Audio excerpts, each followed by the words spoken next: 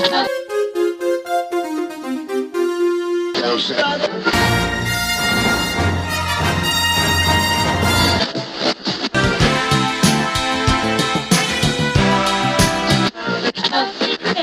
Not Playing with Lex and Dan. Welcome to an all-new season of Not Playing with Lex and Dan. I'm Lex. I'm Dan. And this is an abbreviated season. And what that means is we're going to say only the first part of each word that we speak from now on. Oh.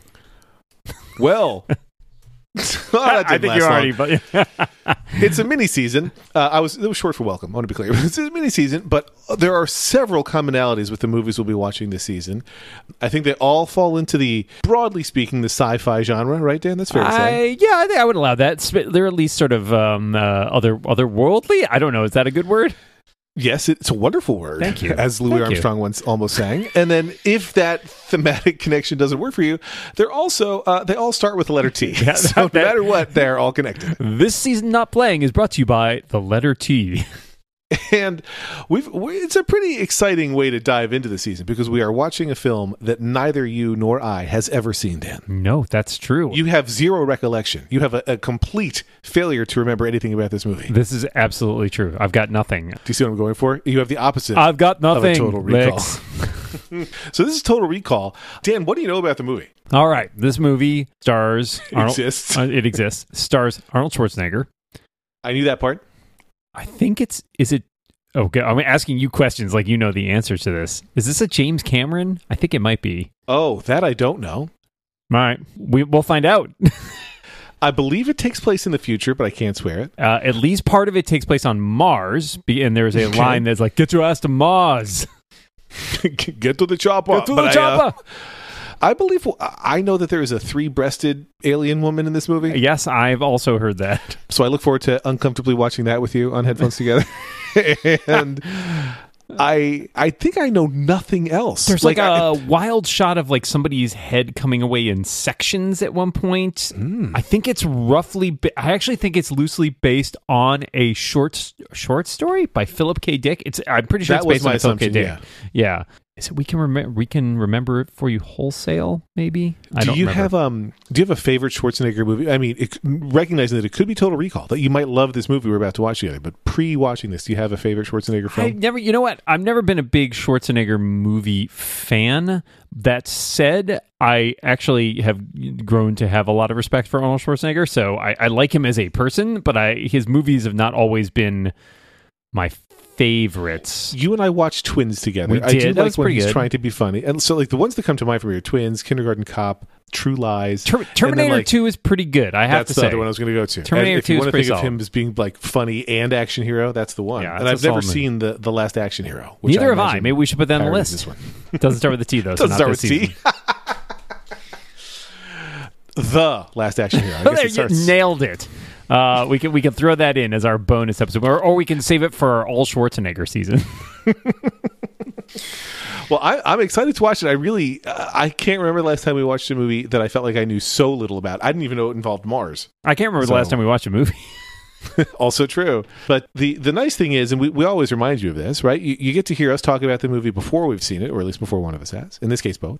And then you get to hear us talk about it afterwards. And if you are so inclined, you are able to watch along with us. As it turns out, at least as we record this in June of 2022, this movie is streaming on HBO Max, where we're watching it. And regardless of where you choose to watch the movie, if you want to watch along, all you have to do is become a member of The Incomparable. Isn't that right, Dan? Don't I have those facts correct? Those facts are 100% correct. I say you've recalled them correctly. Totally. And if you go to theincomparable.com/members, you'll find, since the last time we discussed this in one of our episodes, a brand shiny new page for signing up to become an Incomparable member. So, I mean, look at where all your hard-earned membership dollars are going. We're putting it right back into the website. You can sign up and decide whether you'd like to support at a $5 or a $10 level, or the absolutely amazing, I think there's a $20 level too. I mean, it's above and beyond is what I say. Wow. But For all these things, you get access to a ton of things like extra content. So we've got our commentaries, of course, which are the most premium of extra content. There are bootleg episodes that get released before they've been edited. There's special member content that is just like episodes just for members.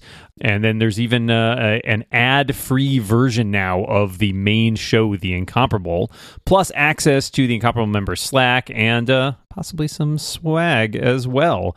And hey, if you are already a member, but you know somebody else who might be interested, you can even sign up to give a membership to someone else. So that's sharing the love. The heck you say. I do say. You do say. So yeah, please do that. Support us, support the whole Incomparable enterprise, and then watch the movie with us. It's kind of fun. And honestly, we have plenty of listeners who tell us that they listen to the commentary track without watching the movie. I don't understand you, but I appreciate you. I would go so far as to say it's not only kind of fun, it's very fun.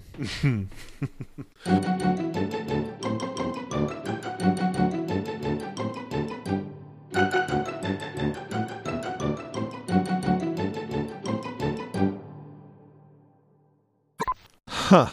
So, Lex, do you recall when we watched the movie Total Recall? Dan, I'm going to be completely honest with you.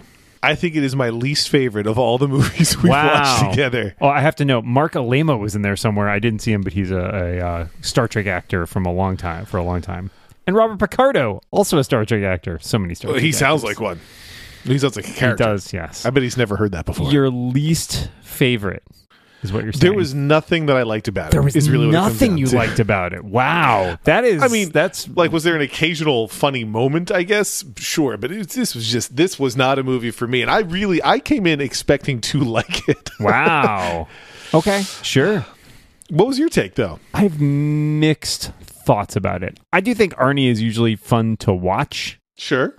He's got some charisma to him, you know. I feel like, you know, the analog we have these days is, I mean, and Arnie's still doing movies, obviously, but like I feel like The Rock, although I think The Rock has some more charisma, but like they kind of are built from a similar mold, and that mold is gigantic. They broke the mold with Arnold and they shoved The Rock in it. I liked the premise a lot. I thought that the idea of like the memory, you know, we're going to wipe his memory and like it's twisty and you're not sure what's real. I really wish they'd sort of leaned into that harder and made you, like you commented, we had that one scene, right, where they like bring his wife in and the doctor's there and it's like, no, this is all in your imagination. And I think it is left intentionally vague. Like, I don't think we know that what we saw happened. I think so, but I would say it doesn't lean as hard into that ambiguity as something like Inception does. And I kind of wish they had played with that a little bit more, because it then ends up feeling a little bit... The last act is certainly very much just action movie shoot 'em up. And it kind of loses any sort of idea it has. I was just thinking about that as you said it, like, you know, if we cut to a shot of Arnie's eyes opening somewhere else, like, now it's very on the nose. Nope, it didn't happen. Yeah, but right. It kind of needs to end. I don't know. I think that it is open. I honestly, I can't tell what they want you to think. I think the easier explanation is what we saw happened, but so much of it was predicted by what they said before they started the procedure, and then what that guy said to him in the hotel room, where he's like, "Right, yeah, this is what you're gonna do, and then you're gonna do this, and you're gonna do this," and that is what he did. You're gonna save the world. That's true. That is true. It certainly seems it's a lot more possible for you to read it, but I think you have to work harder, right? Like, yeah, that's fair. And that is the tricky part. This movie was remade in 2012 with Colin Farrell and Kate Beckinsale. I do have quite the crush on Kate Beckinsale. And I have no idea. I don't think it's very good. There was a while there where they made a bunch of Philip K. Dick movies, and they struggled to make a good movie out of it. Yeah, I don't know. It's funny because I'm seeing now the remake received mixed to negative reviews, with Rotten Tomatoes critical consensus praising the action sequences but saying it lacks the elements of the original film that made it a classic. Oh, man. I can see why this was a classic of the time, in the sense of, like, there's a lot of boundary pushing, like special effects stuff. It provides a very colorful world, right? I think mostly red. Yep, mostly red. Lots of use of red filters. But I think Mars is interesting. It's got that whole sort of slightly dystopian vibe to it that's sort of a hallmark, especially the post-'80s. So Paul Verhoeven also directed RoboCop, which is...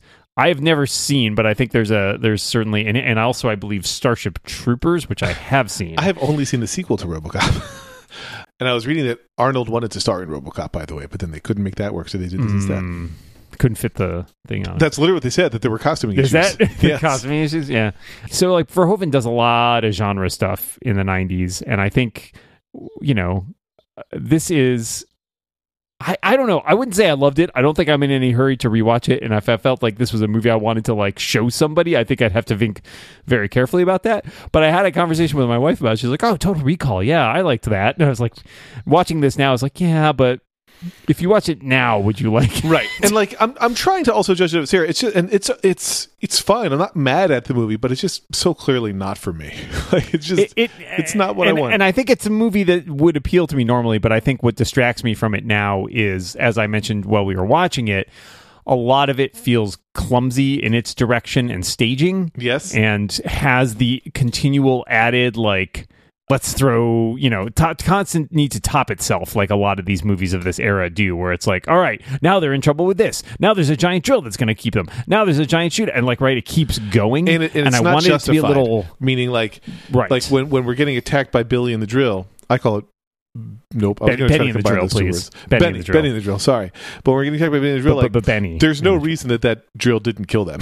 Like the space that they were working with, they should be dead. Just like with every shooting scene, which honestly, to me, like lends credence to the it didn't really happen. Like it's more believable if it didn't happen. If you know what I mean. Because of how like these escapes weren't even narrow, and that's my objection to the direction. It's like they were impossible.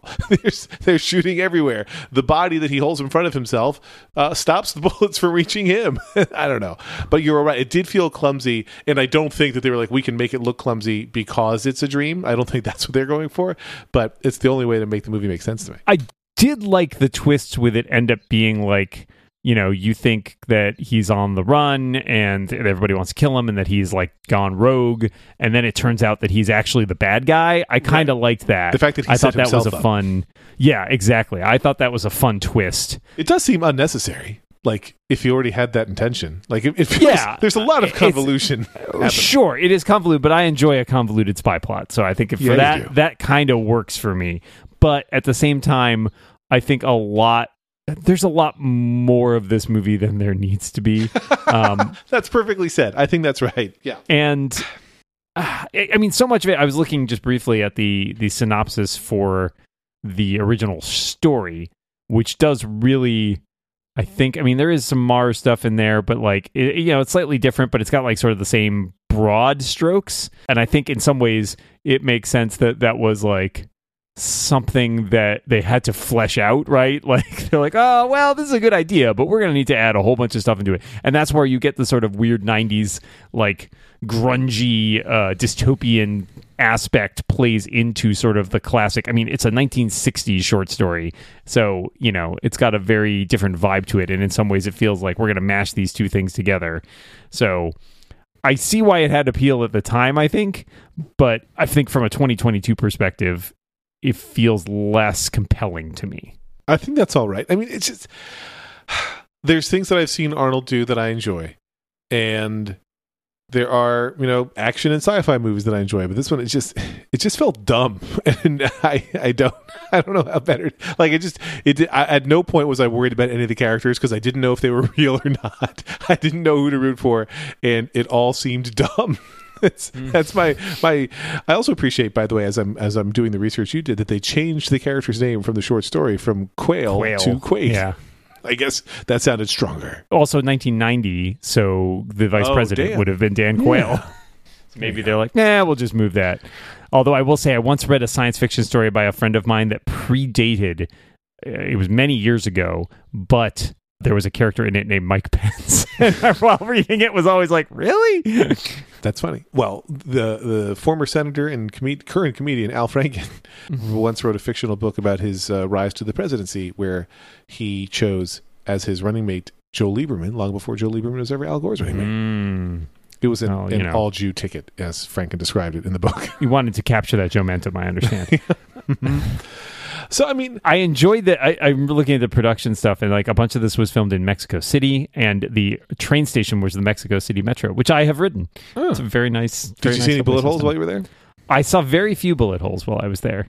Oh, you are right. They did change the name to avoid referencing then Vice President Dan Quayle. Oh, that was a guess, but I'm glad that it actually put that there. There are some fun character actor bits. I thought the guy playing the villain was fun and over the top. Ronnie Cox.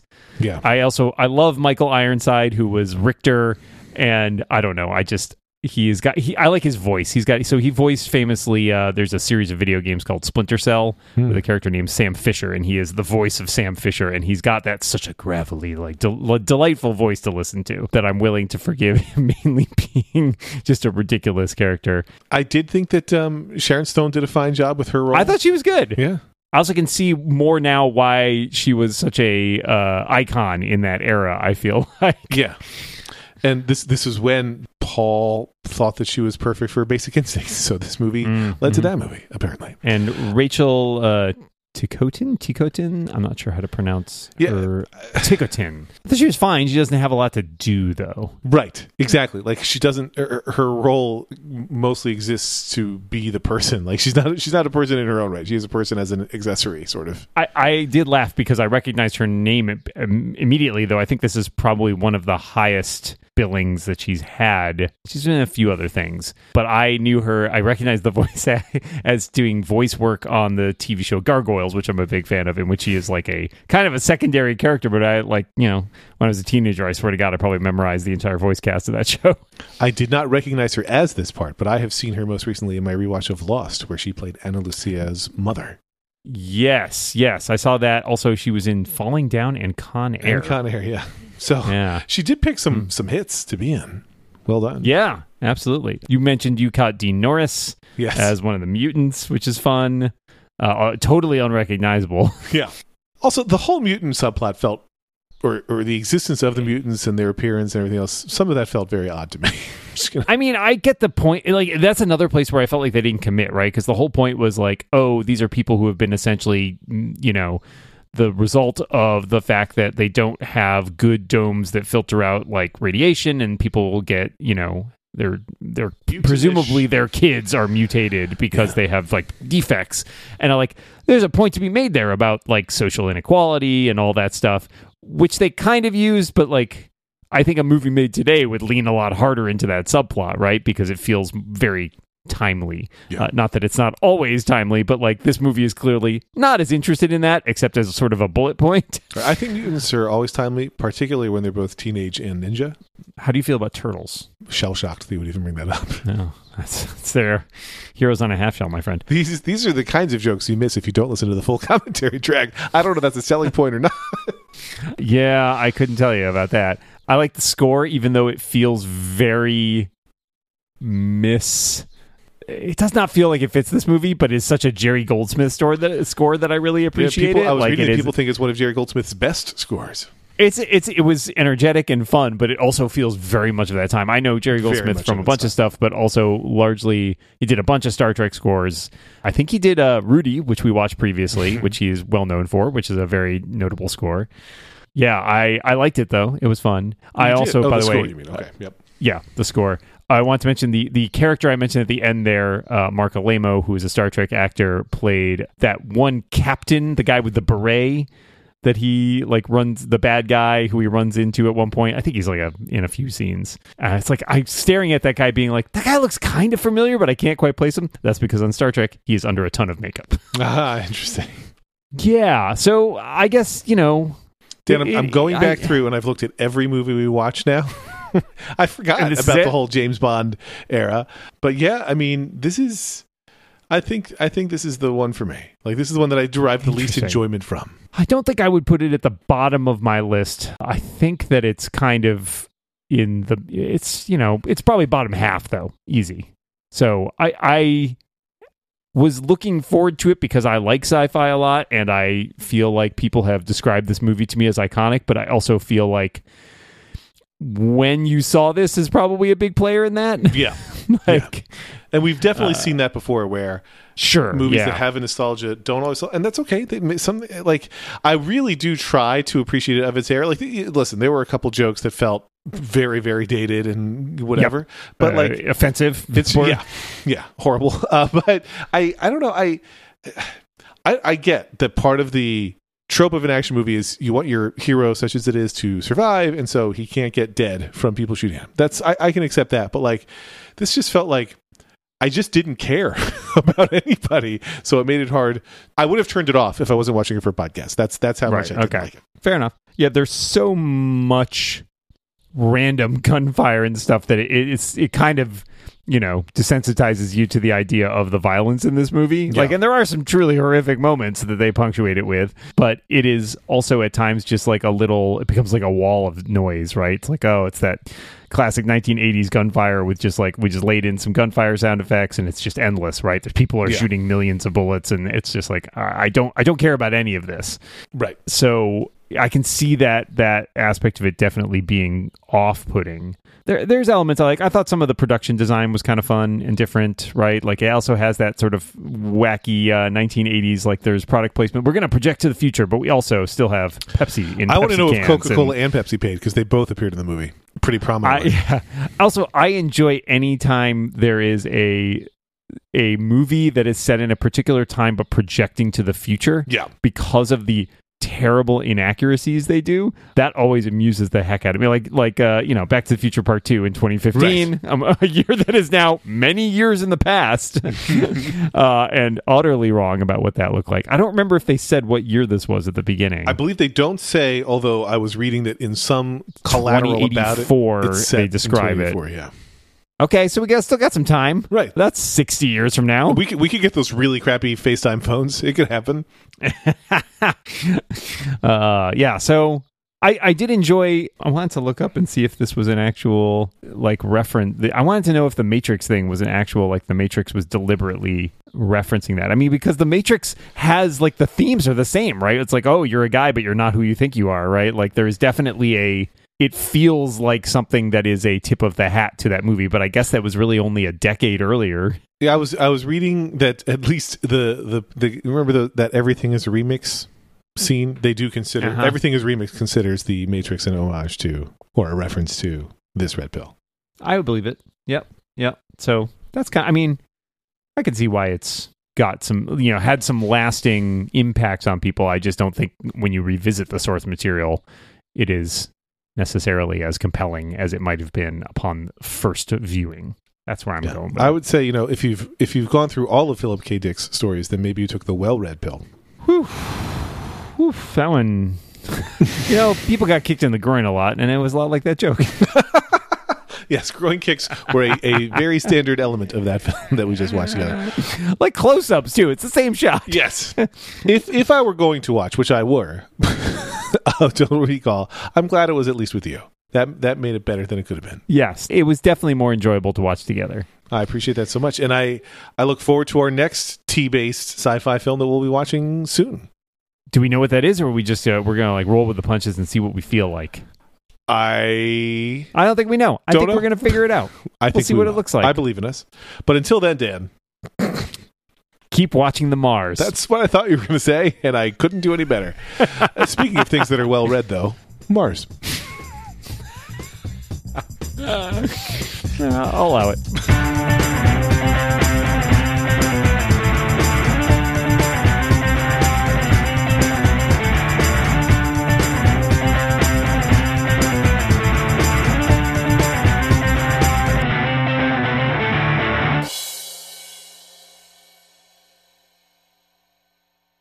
Why do you think you're good for this job? Because my name is Jack Hammer.